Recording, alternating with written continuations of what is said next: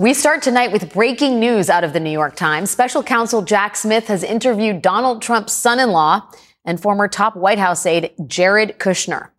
The Times reports that in an interview last month, the special counsel focused on whether Trump had privately acknowledged that he had lost the 2020 election. In other words, when Trump claimed the election was rigged, did he know he was lying? Did Trump have corrupt intent when he allegedly tried to subvert the election? Also today, Jack Smith's senior assistant special counsel, a lawyer named Tom Windham, was spotted leaving the D.C. federal courthouse for the second time this week.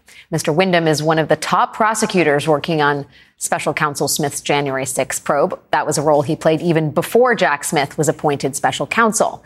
And this afternoon, Mr. Windham was back in court, indicating that the grand jury is meeting. So with all of these new details out of the special counsel's office, it really does seem like Jack Smith might be getting that much closer to potentially indicting Trump over his actions in and around January 6th. And the clock is ticking. Fulton County, Georgia DA Fani Willis just had 2 grand juries impaneled on Tuesday. One of those 2 grand juries is expected to be asked whether or not Willis should indict Trump for his alleged efforts to overturn the 2020 election in her state. And the first of those grand juries began hearing cases today. Now, federal prosecutors do not exactly love when parallel local investigations outpace their own. They want their evidence and their theory of the case to be the first version that the public hears. So DA Willis poses a problem for special counsel Smith. DA Willis has signaled that she anticipates announcing an indictment potentially as early as July 31st. That gives special counsel Smith 11 business days to make his own announcement, assuming he wants to make it first. And that is not the only calendar that Jack Smith has to worry about. There has been endless speculation about what the 2024 presidential calendar will mean for Smith's prosecutorial decisions. And today, we finally heard about the matter from the man himself. Earlier this week, in Jack Smith's other case against Trump for Trump's alleged mishandling of classified documents down at Mar-a-Lago, Team Trump asked the judge to postpone the trial in that case until after the 2024 election. Well, today, Jack Smith's team responded, saying Team Trump and their arguments had no basis in law or fact, and that the complications of a presidential candidate's trial were actually reasons to start the process sooner rather than later. One wonders if that might apply to a certain other federal Trump investigation as well. That is all to say that there are a number of reasons why it looks like Jack Smith is going to indict Trump, and soon. Like in the next 11 business days soon. What exactly could that indictment look like? Luckily, we have 2 handy potential roadmaps here. Number 1, we have the other criminal indictment Mr. Smith has already filed against former President Trump, the charges he brought against him in the Mar-a-Lago documents case. And number 2, we have this thing. A group of 7 highly respected former prosecutors and defense attorneys and prominent lawyers and administration officials put together a very comprehensive model prosecution laying out what they think the charges against Trump are likely to be. Joining us now is Danya Perry, former assistant U.S. attorney for the Southern District of New York and one of the authors of this very weighty model prosecution, and David Aaron, a former federal prosecutor with the Justice Department's National Security Division, which handles things like the mishandling of classified documents. Danya, David, I could not think of 2 better people to talk to about all of this tonight. And Dave, let me start with you first. In terms of the inferences that we're making based on Jack Smith's position in and around Mar-a-Lago, is it fair to look at that as a roadmap? You know, in some ways it is. He clearly, it's a little bit of a lawyerly response, but he clearly looked for a streamlined case in the Mar-a-Lago case, and they focused very narrowly. They didn't include a bunch of extra defendants, and they seem to have streamlined their evidence. That may not be the case. It may not even be possible in the January 6th case. Just the nature of that case probably involves a lot more people, a lot more witnesses, and frankly, there's a bigger story to tell. I want to get to the actual potential charges as written about here, but before I do that, Dave, just purely in terms of the timing, the response today from the special counsel's office saying a presidential election isn't a reason to slow down a potential trial, it's reason to speed it up. one would think that logic applies to any potential criminal indictments in January 6th, too, right? Of course. If there's a public interest in resolving these issues quickly before the election, that applies with at least equal force to the case that's yet to come. All right. So, Danya, when you thought about all of these varying factors, I mean, let's first start with the timing. What do you think Special Counsel Smith thinks about, is concerned about when he thinks about the 2024 presidential election? Well, I think you had it exactly right in your introductory remarks. There's an election coming up. He wants to get ahead of the cycle. He made that very clear in his filing today in the Mar-a-Lago case. And he is also mindful of the Fulton County DA's investigation. And as you point out, federal prosecutors usually win those turf wars. And so we were looking at the calendar too, and mindful of the clock. This is why we kind of worked, night and day to get this model prosecution memo out, because I strongly suspect, along with my co-authors, based on many, many decades of collective experience, that this indictment, if it comes, will be coming in the next, as you say, probably 11 business days. And so I think all of that is top of mind for Special Counsel Smith and his team of intrepid prosecutors. Danya, let's talk about what is outlined in this magnum opus. There are 3 charges that you talk about explicitly in here. 1, conspiracy to defraud the United States. That's for the fake elector scheme. 2, obstruction of an official proceeding. That's trying to stop Mike Pence from certifying the election on January 6th. And 3, this is probably the most explosive just because it's been bandied about a lot and not everybody's on the same page about this: inciting an insurrection and or giving aid or comfort to insurrectionists. Can you talk a little bit about that last charge and why it was included in here? Because that, from a layman's perspective, seems like the most complicated to charge. Absolutely. And that's why we kind of had to include it, because if ever there was a case for bringing this very little used statute, this is it. And as we point out in our white paper, it has seldom been used since the Civil War. And I agree with David in his remarks. This should be streamlined as the other indictment is, but it's going to be very difficult for the prosecutors to do that, given the defendant here, the wealth of information, the possibility of so many defendants. And so they could keep it, I think, to probably 2 charges. But if they really want to bring the most apt case, and it is what we call in the law sui generis, it stands on its own. It's unique by its very nature. And so if ever there were a case for bringing such a charge, as I said, I think this is it. And if you really analyze, as we spent, as you show on the table there, many, many pages, given the facts, the law, the precedent, this actually fits. And it's probably, it's one of the very few cases in history that does.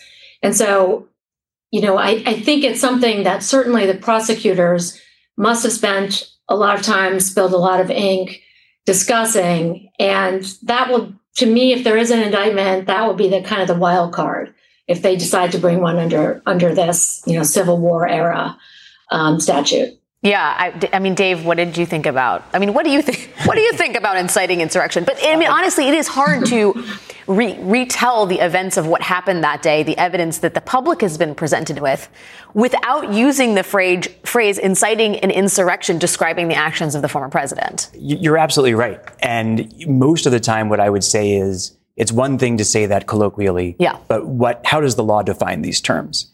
And we're dealing with statutes that are old. They're from when people spoke differently, and there's no definition written into the statute of what is an insurrection and how is it different from a riot and how is it different from a revolution.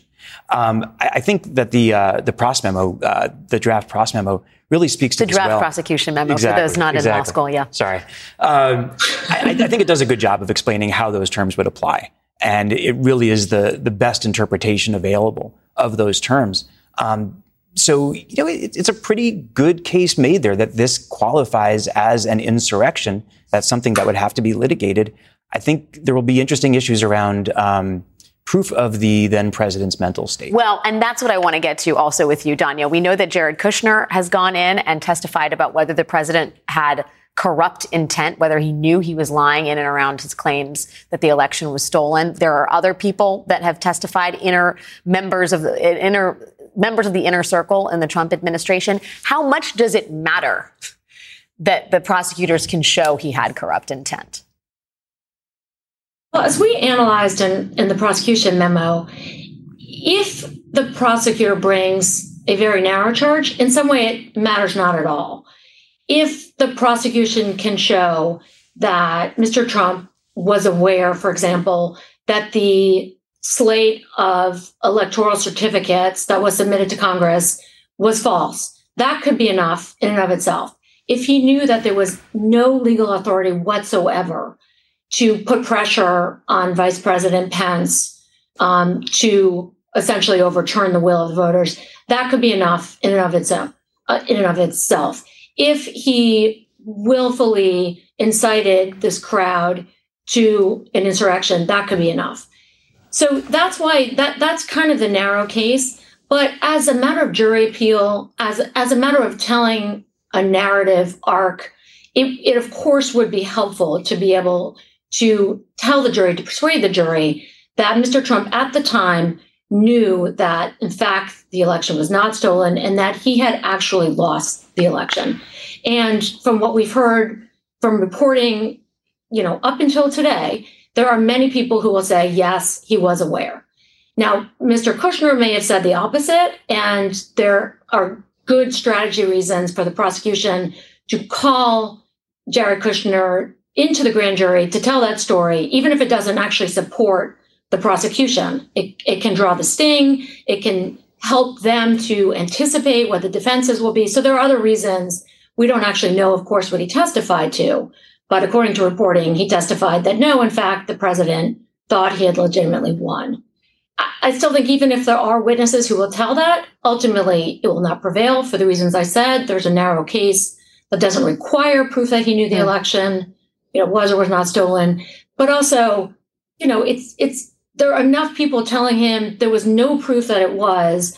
And so that's more of an insanity plea than it is actually a good faith defense, in my view and the view of my co-authors. You know what, David, it reminds me of the Bedminster tape that the prosecution did not charge Trump on, right? They did not charge him on dissemination.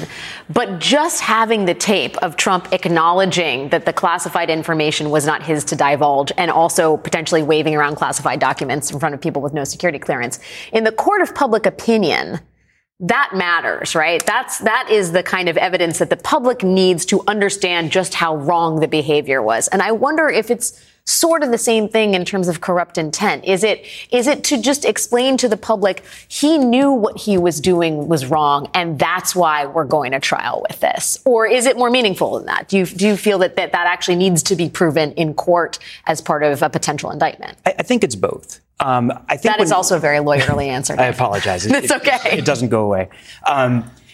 The Bedminster tape and the incitement to riot or incitement to an insurrection statements, they have something else in common, which is the defense there is some defense of hyperbole or boasting. And so when I think about proving the state of mind, it's not so much whether the then president knew that he had lost the election. Was he willfully inciting an insurrection, or was he just talking? Was he just talking the way that he always talks? Was he just, blustering? And so that would be an interesting line. And I think that there's a lot of kind of collateral evidence surrounding him about what people were saying to him and what he knew was going on at the time. That would really feed into that proof. Dave, do you think that Jack Smith could be making room for further prosecutions down the line at the state level? I mean, we know he just brought Brad Raffensperger in recently, the current Georgia Secretary of State. We know as of today, the Washington Post is reporting that Arizona is escalating its own probe into election activities in and around the 2020 election. It looks like they may have their own Fani Willis level investigation. There's a lot happening at the state level, both from the feds and from state level AGs. Is it possible that we could see a situation where former President Trump is charged and then the investigations and the indictments continue on after that? Yes. I mean, I started my career at the Manhattan DA's office, and as much as people like to joke about state and federal or federal and local, there is sometimes cooperation. And if something can't proceed in one system, the authorities will cooperate and let it proceed in the other. The limiting factor would be really the appetite for bringing yet another one of these cases. Yeah, well, that's the huge $1 million question that needs to get resolved in the next 11 business days. All right. Tanya Berry and David Aaron, thank you guys both for your time and great wisdom this evening. We have a lot more to come tonight. What it might mean to have a presidential nominee standing trial on multiple criminal indictments while he is running for president. My former travel buddies from Showtime's The Circus will be here on set, all of them, to talk about that very weird split screen right after the break. And later this hour, Screen Actors Guild President Fran Drescher joins me as 160,000 TV and film actors prepare to go on strike tonight after failing to reach a deal with Hollywood studios. Stay with us. How they plead poverty, that they're losing money left and right when giving hundreds of millions of dollars to their CEOs. It is disgusting. Shame on them.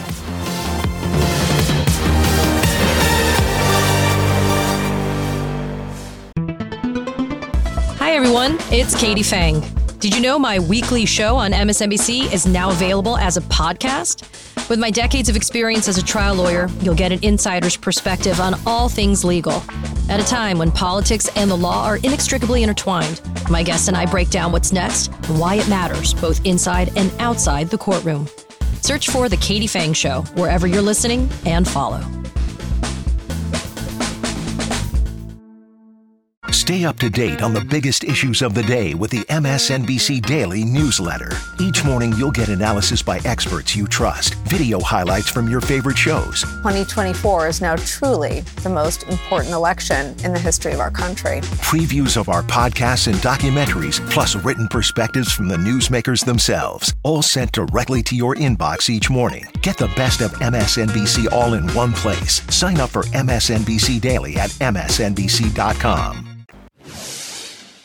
I've known him for 22 years. And when I was doing these cases in New Jersey and I would put political figures in jail, he would say to me, I could never do that. I could never go to jail. And I'm telling you, no matter what he says, no matter how he's bragging and going on and on about him not being afraid, he goes to bed every night thinking about the sound of that jail cell door closing behind him. There are two things looming over the 2024 campaign: Donald Trump and the multiple criminal charges against him. He remains the front runner in the Republican field, and yet there is a pretty decent chance that he will have to appear in court as part of two federal cases at the same time that he campaigns for the presidency. So what does that mean for the already circus-like atmosphere of the 2024 campaign? Well, I have just the people to ask. Joining us now are the co-hosts and executive producers of Showtime's The Circus, my old traveling companions, dear friends, John Heilman, Jennifer Palmieri, and Mark McKinnon. This is the most number of people we have ever had on this set. Bring on the clowns. Exactly. I think they're already here. Yes. In a way, yes. John, I'll start with you. Speaking of clowns, Yeah. What does it mean? First of all, you have studied Trump, the political creature, for many moons now. And I wonder what you think the specter of potential multiple federal criminal indictments does to him as a candidate. Well, the thing you said in the lead-in is the truest thing, like hovering over the race are these two things, Donald Trump and the indictments. Like, I have to say, I've covered presidential campaigns since 1992. Mm-hmm. And I've never been less interested in what's going on in the Republicans running around the country. It's ridiculous. It's a kabuki dance. It's nothing to do with anything. The only story in Republican politics is Trump. Yeah. He's so much the dominant figure that when people say, "Oh, you got to go to the steak fry and see Mike Pence," I'm like, "What are you talking about?"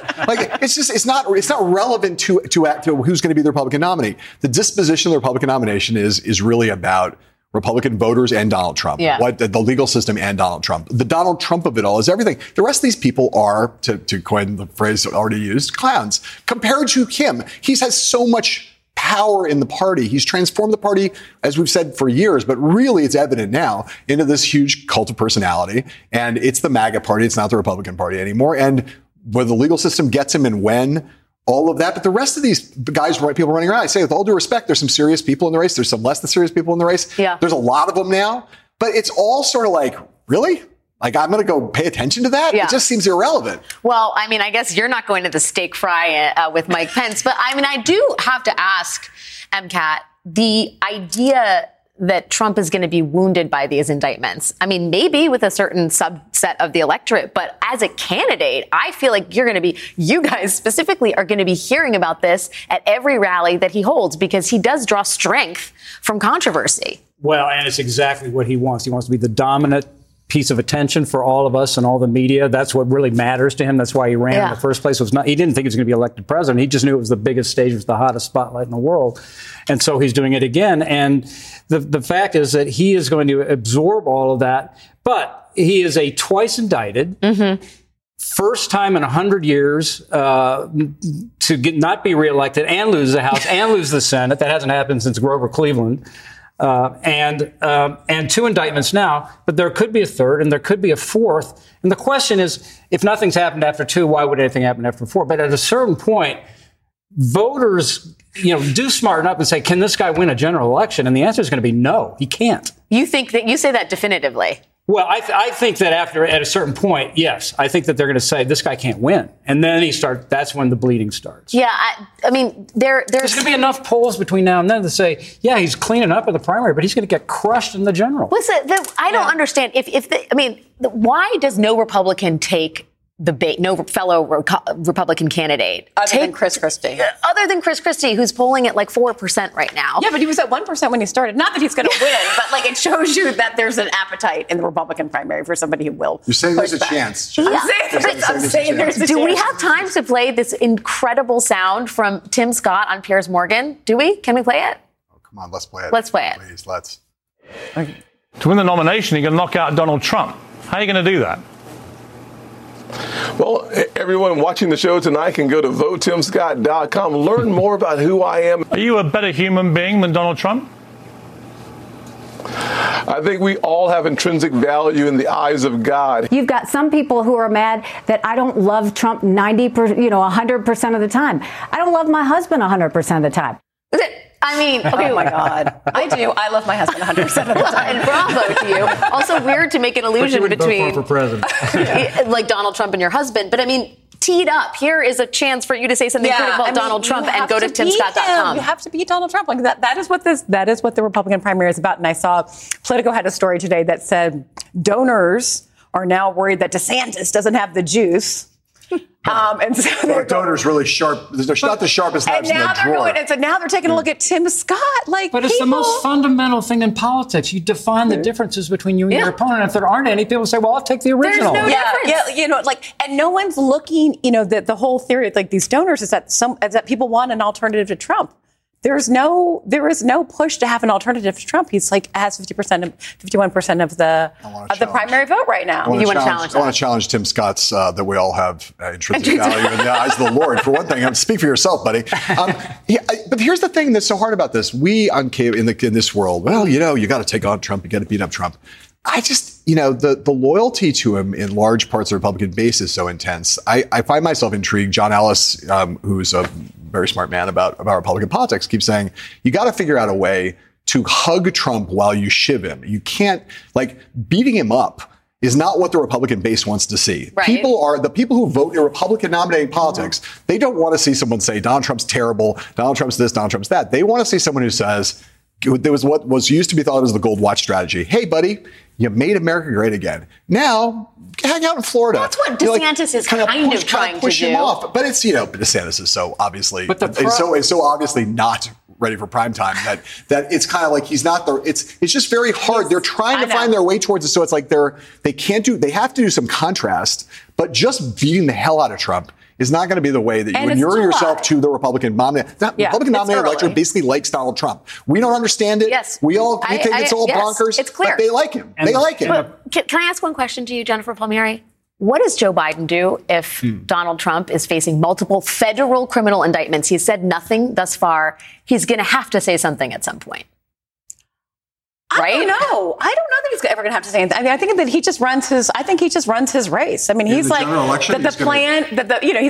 Yeah, what would he say?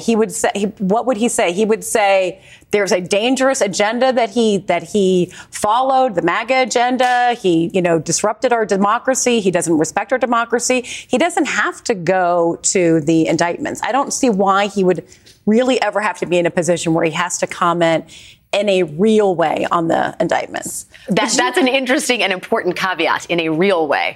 Because the whole argument is this guy is chaos. And the indictments are another manifestation of the chaos. That was the rationale for his candidacy in the first place, to restore the soul of America. That's all he's got to say. He's got a great contrast. Okay, obviously we have more to talk about. John Heilman, Jennifer Palmieri, Mark McKinnon, keep your tushes in the seat, because we're going to talk much more about 2024 and the Republican war on woke, the craziness that is presently unfolding right now on Capitol Hill as House Speaker Kevin McCarthy once again bends to the culture warriors in his party's right wing. Stay with us. We're coming back after the commercial break.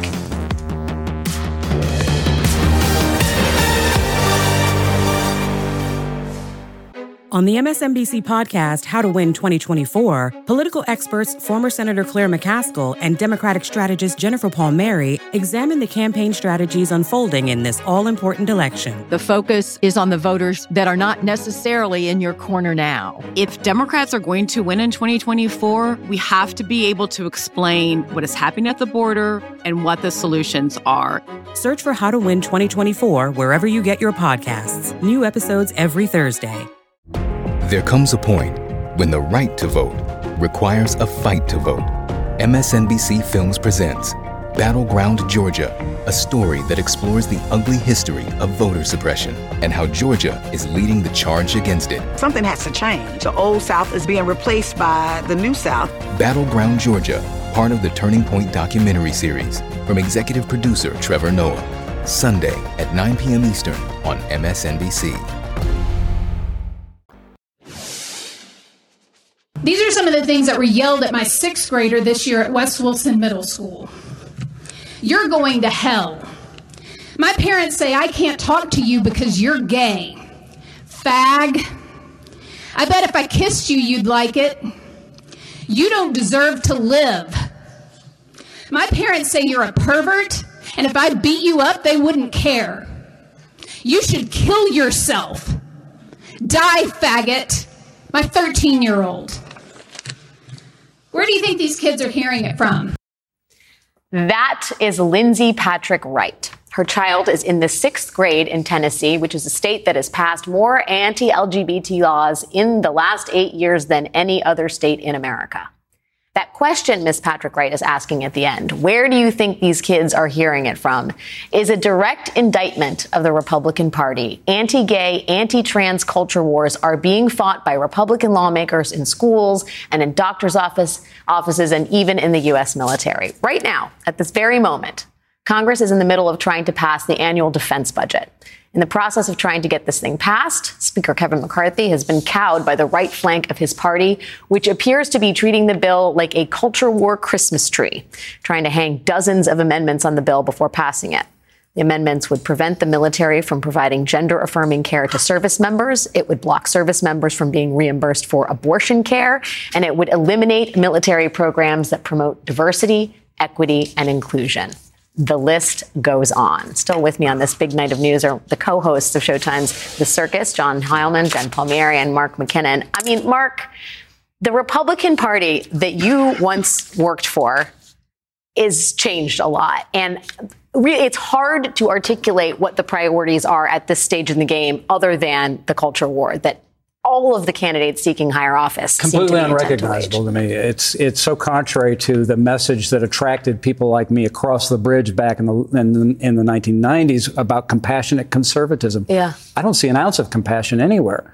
And I think the problem is going to be that the Republicans caught the car on this, and that it is now clear that the party's been completely controlled by the fringes, and that the fringes are controlling the dialogue and the agenda.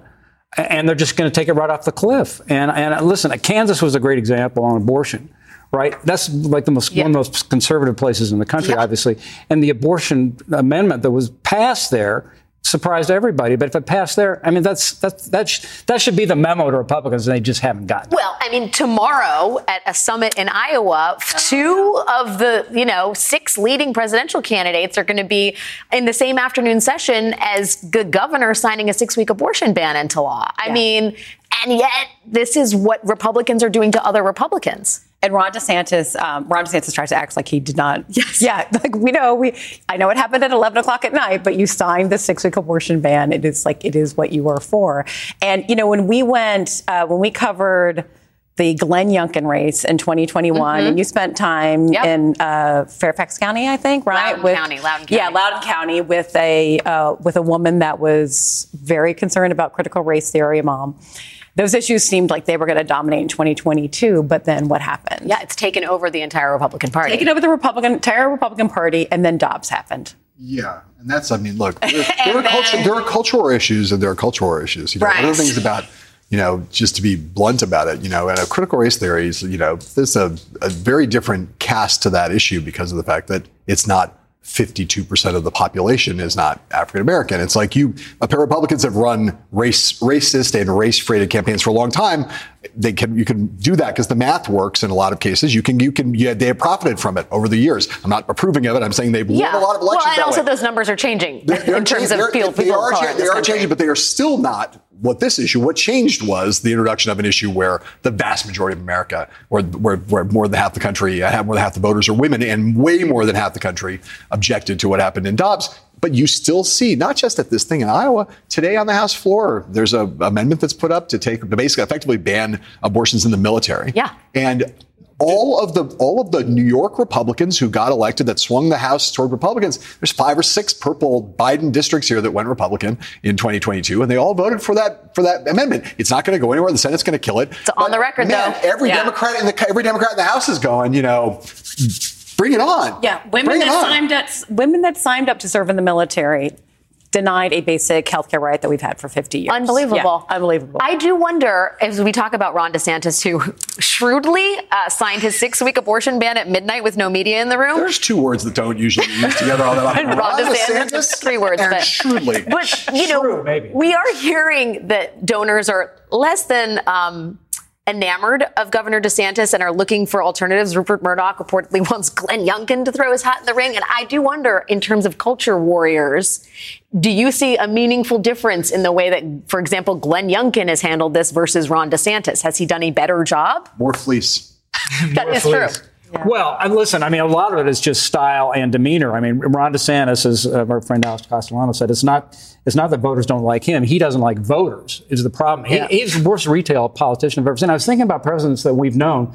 They love to campaign. They love people, right? Bush, Clinton, Obama, Biden. Yeah. This guy just doesn't like people, and Youngkin does. He's kind of a sunny, throwback Reagan-style Republican. Ish. He dips his toes in the culture war stuff. And my thinking is that it's like being pregnant. You can't be halfway there. Like you're either in the culture war and talking about critical race theory, anti-trans, anti-gay, all that stuff, or you're not. And once you are, if you get into that arms race, then you have to go. They're in the briar patch. Yeah, they are in the briar patch. The Republican candidate who talks the least about woke issues, Donald Trump. I know. Yes. Also not in Iowa right now. Have to prove his bona fides. He does not. He's asking the same question. He's focused on federal criminal indictments, and that's the circus in which we live. Let's go do a show. Indictment summer. Guys, I miss you. Come back all the time, please. I know you're so busy, but John Heilman, Jen Palmieri, Mark McKinnon, my friends, my former colleagues, thank you for this little reunion. I adore all of you and your wisdom and thoughts. Are we invited back tomorrow? Yes, every hour. Cocktails next time. The circus on Showtime returns this fall. Watch it. Coming up, Fran Drescher, beloved actor, comedian, and president of the Screen Actors Guild, joins me to discuss the massive strike that is threatening to cripple Hollywood. Stay with us. This is a moment of history. That is a moment of truth. If we don't stand tall right now, we are all going to be in trouble. We are all going to be in jeopardy.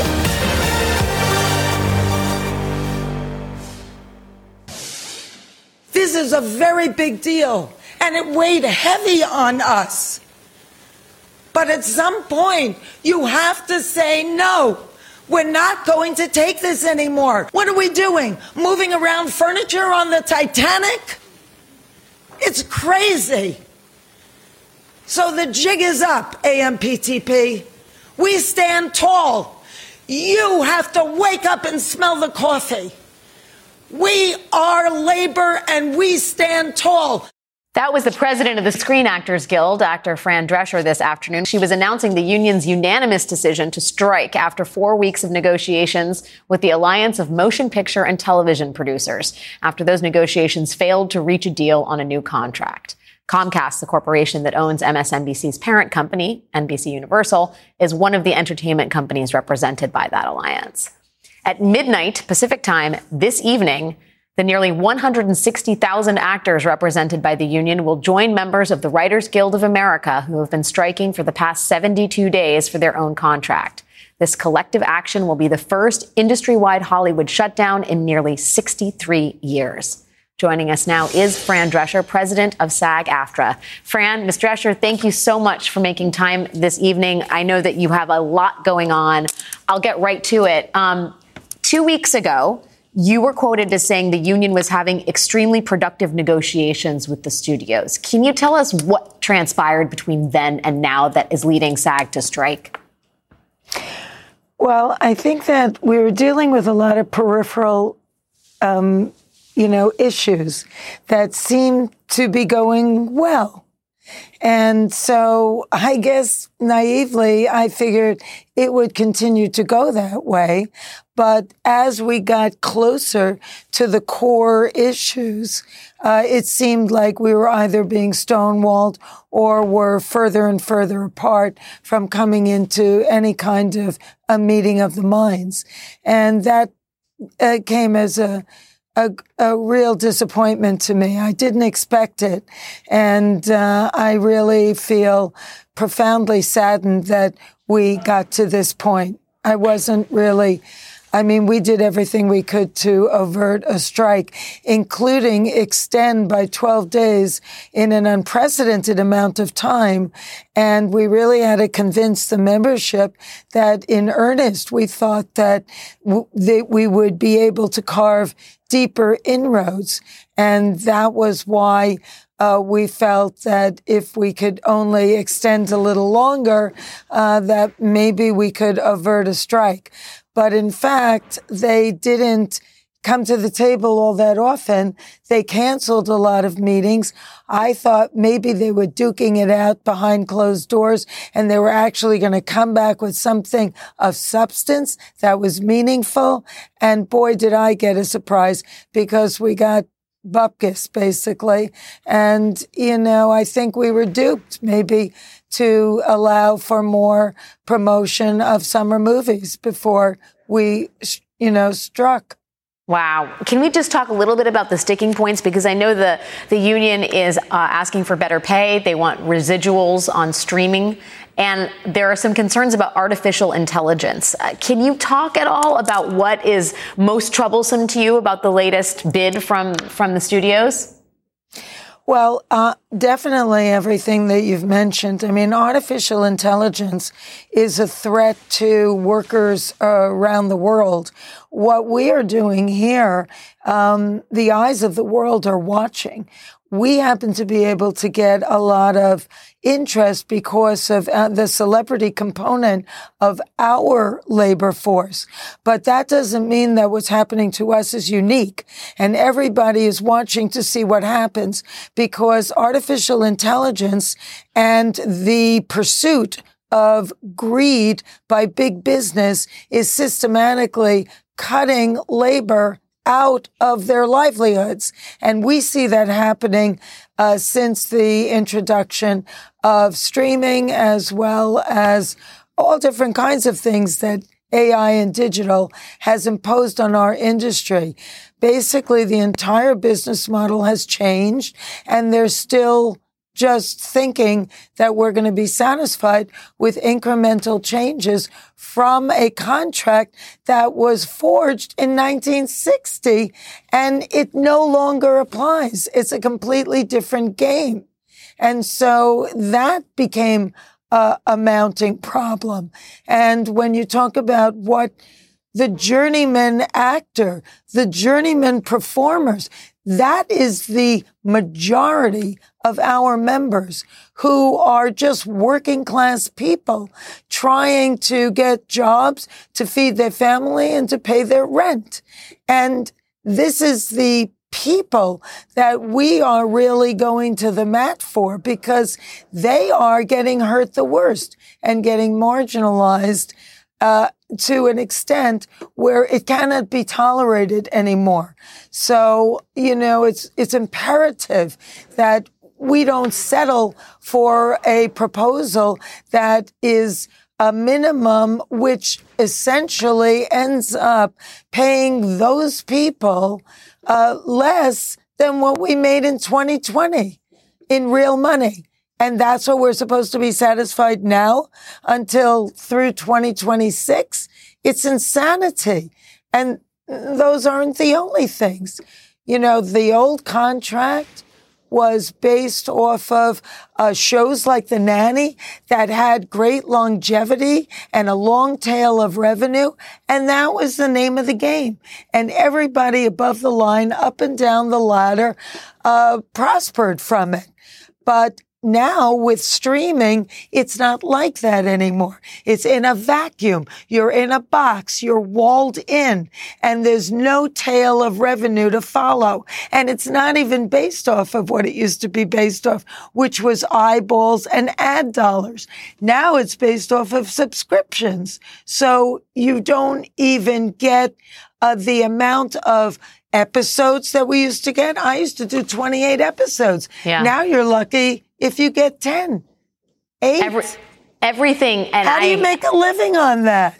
I hear you on the changing nature of the industry. I mean, it bears mentioning that the Writers Guild is also striking for many of the same reasons, the disruption in the industry. The studios often say this disruption in the industry is making them rethink their revenue streams. I mean, how do you see your goals and the writers' goals dovetailing? Do you think that your strike is going to help them achieve their ends? I know that there's been some reporting, at least from one studio executive, who said the studios are determined to, quote, break the Writers Guild of America. Are you guys going to be there to support them? I mean, are you working hand in fist? Let me just say that for anybody to say that shows the arrogance and complete disregard and disrespect for a community that contributes so much to the industry upon which they prosper. It's just unconscionable, the complete disrespect to the people that contribute so much, and we're experiencing it too. I thought they would come to the table and really want to make a deal, but that was not the case. Being stonewalled and being faced with a kind of resistance that's almost irrational. I mean, it's not just about money.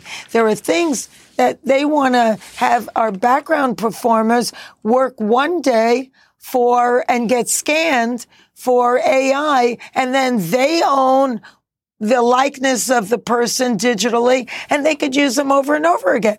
What is going to happen to that hardworking background person? They're going to be out of business. This is the kind of thing that's happening all over the world. The issues that are being brought up are so novel, and yet in some ways the struggle is the same as it ever was. Fran Drescher, the president of SAG-AFTRA, thank you so much for your time tonight, Ms. Drescher. We sincerely appreciate it. I appreciate it. And you know what? That's why we have unions. It is. Because people don't do the right thing. It's why we have organized labor in this country. Thanks for joining us this evening. Appreciate it. We will be right back. It has been a big night of news here, and that is our show for this evening.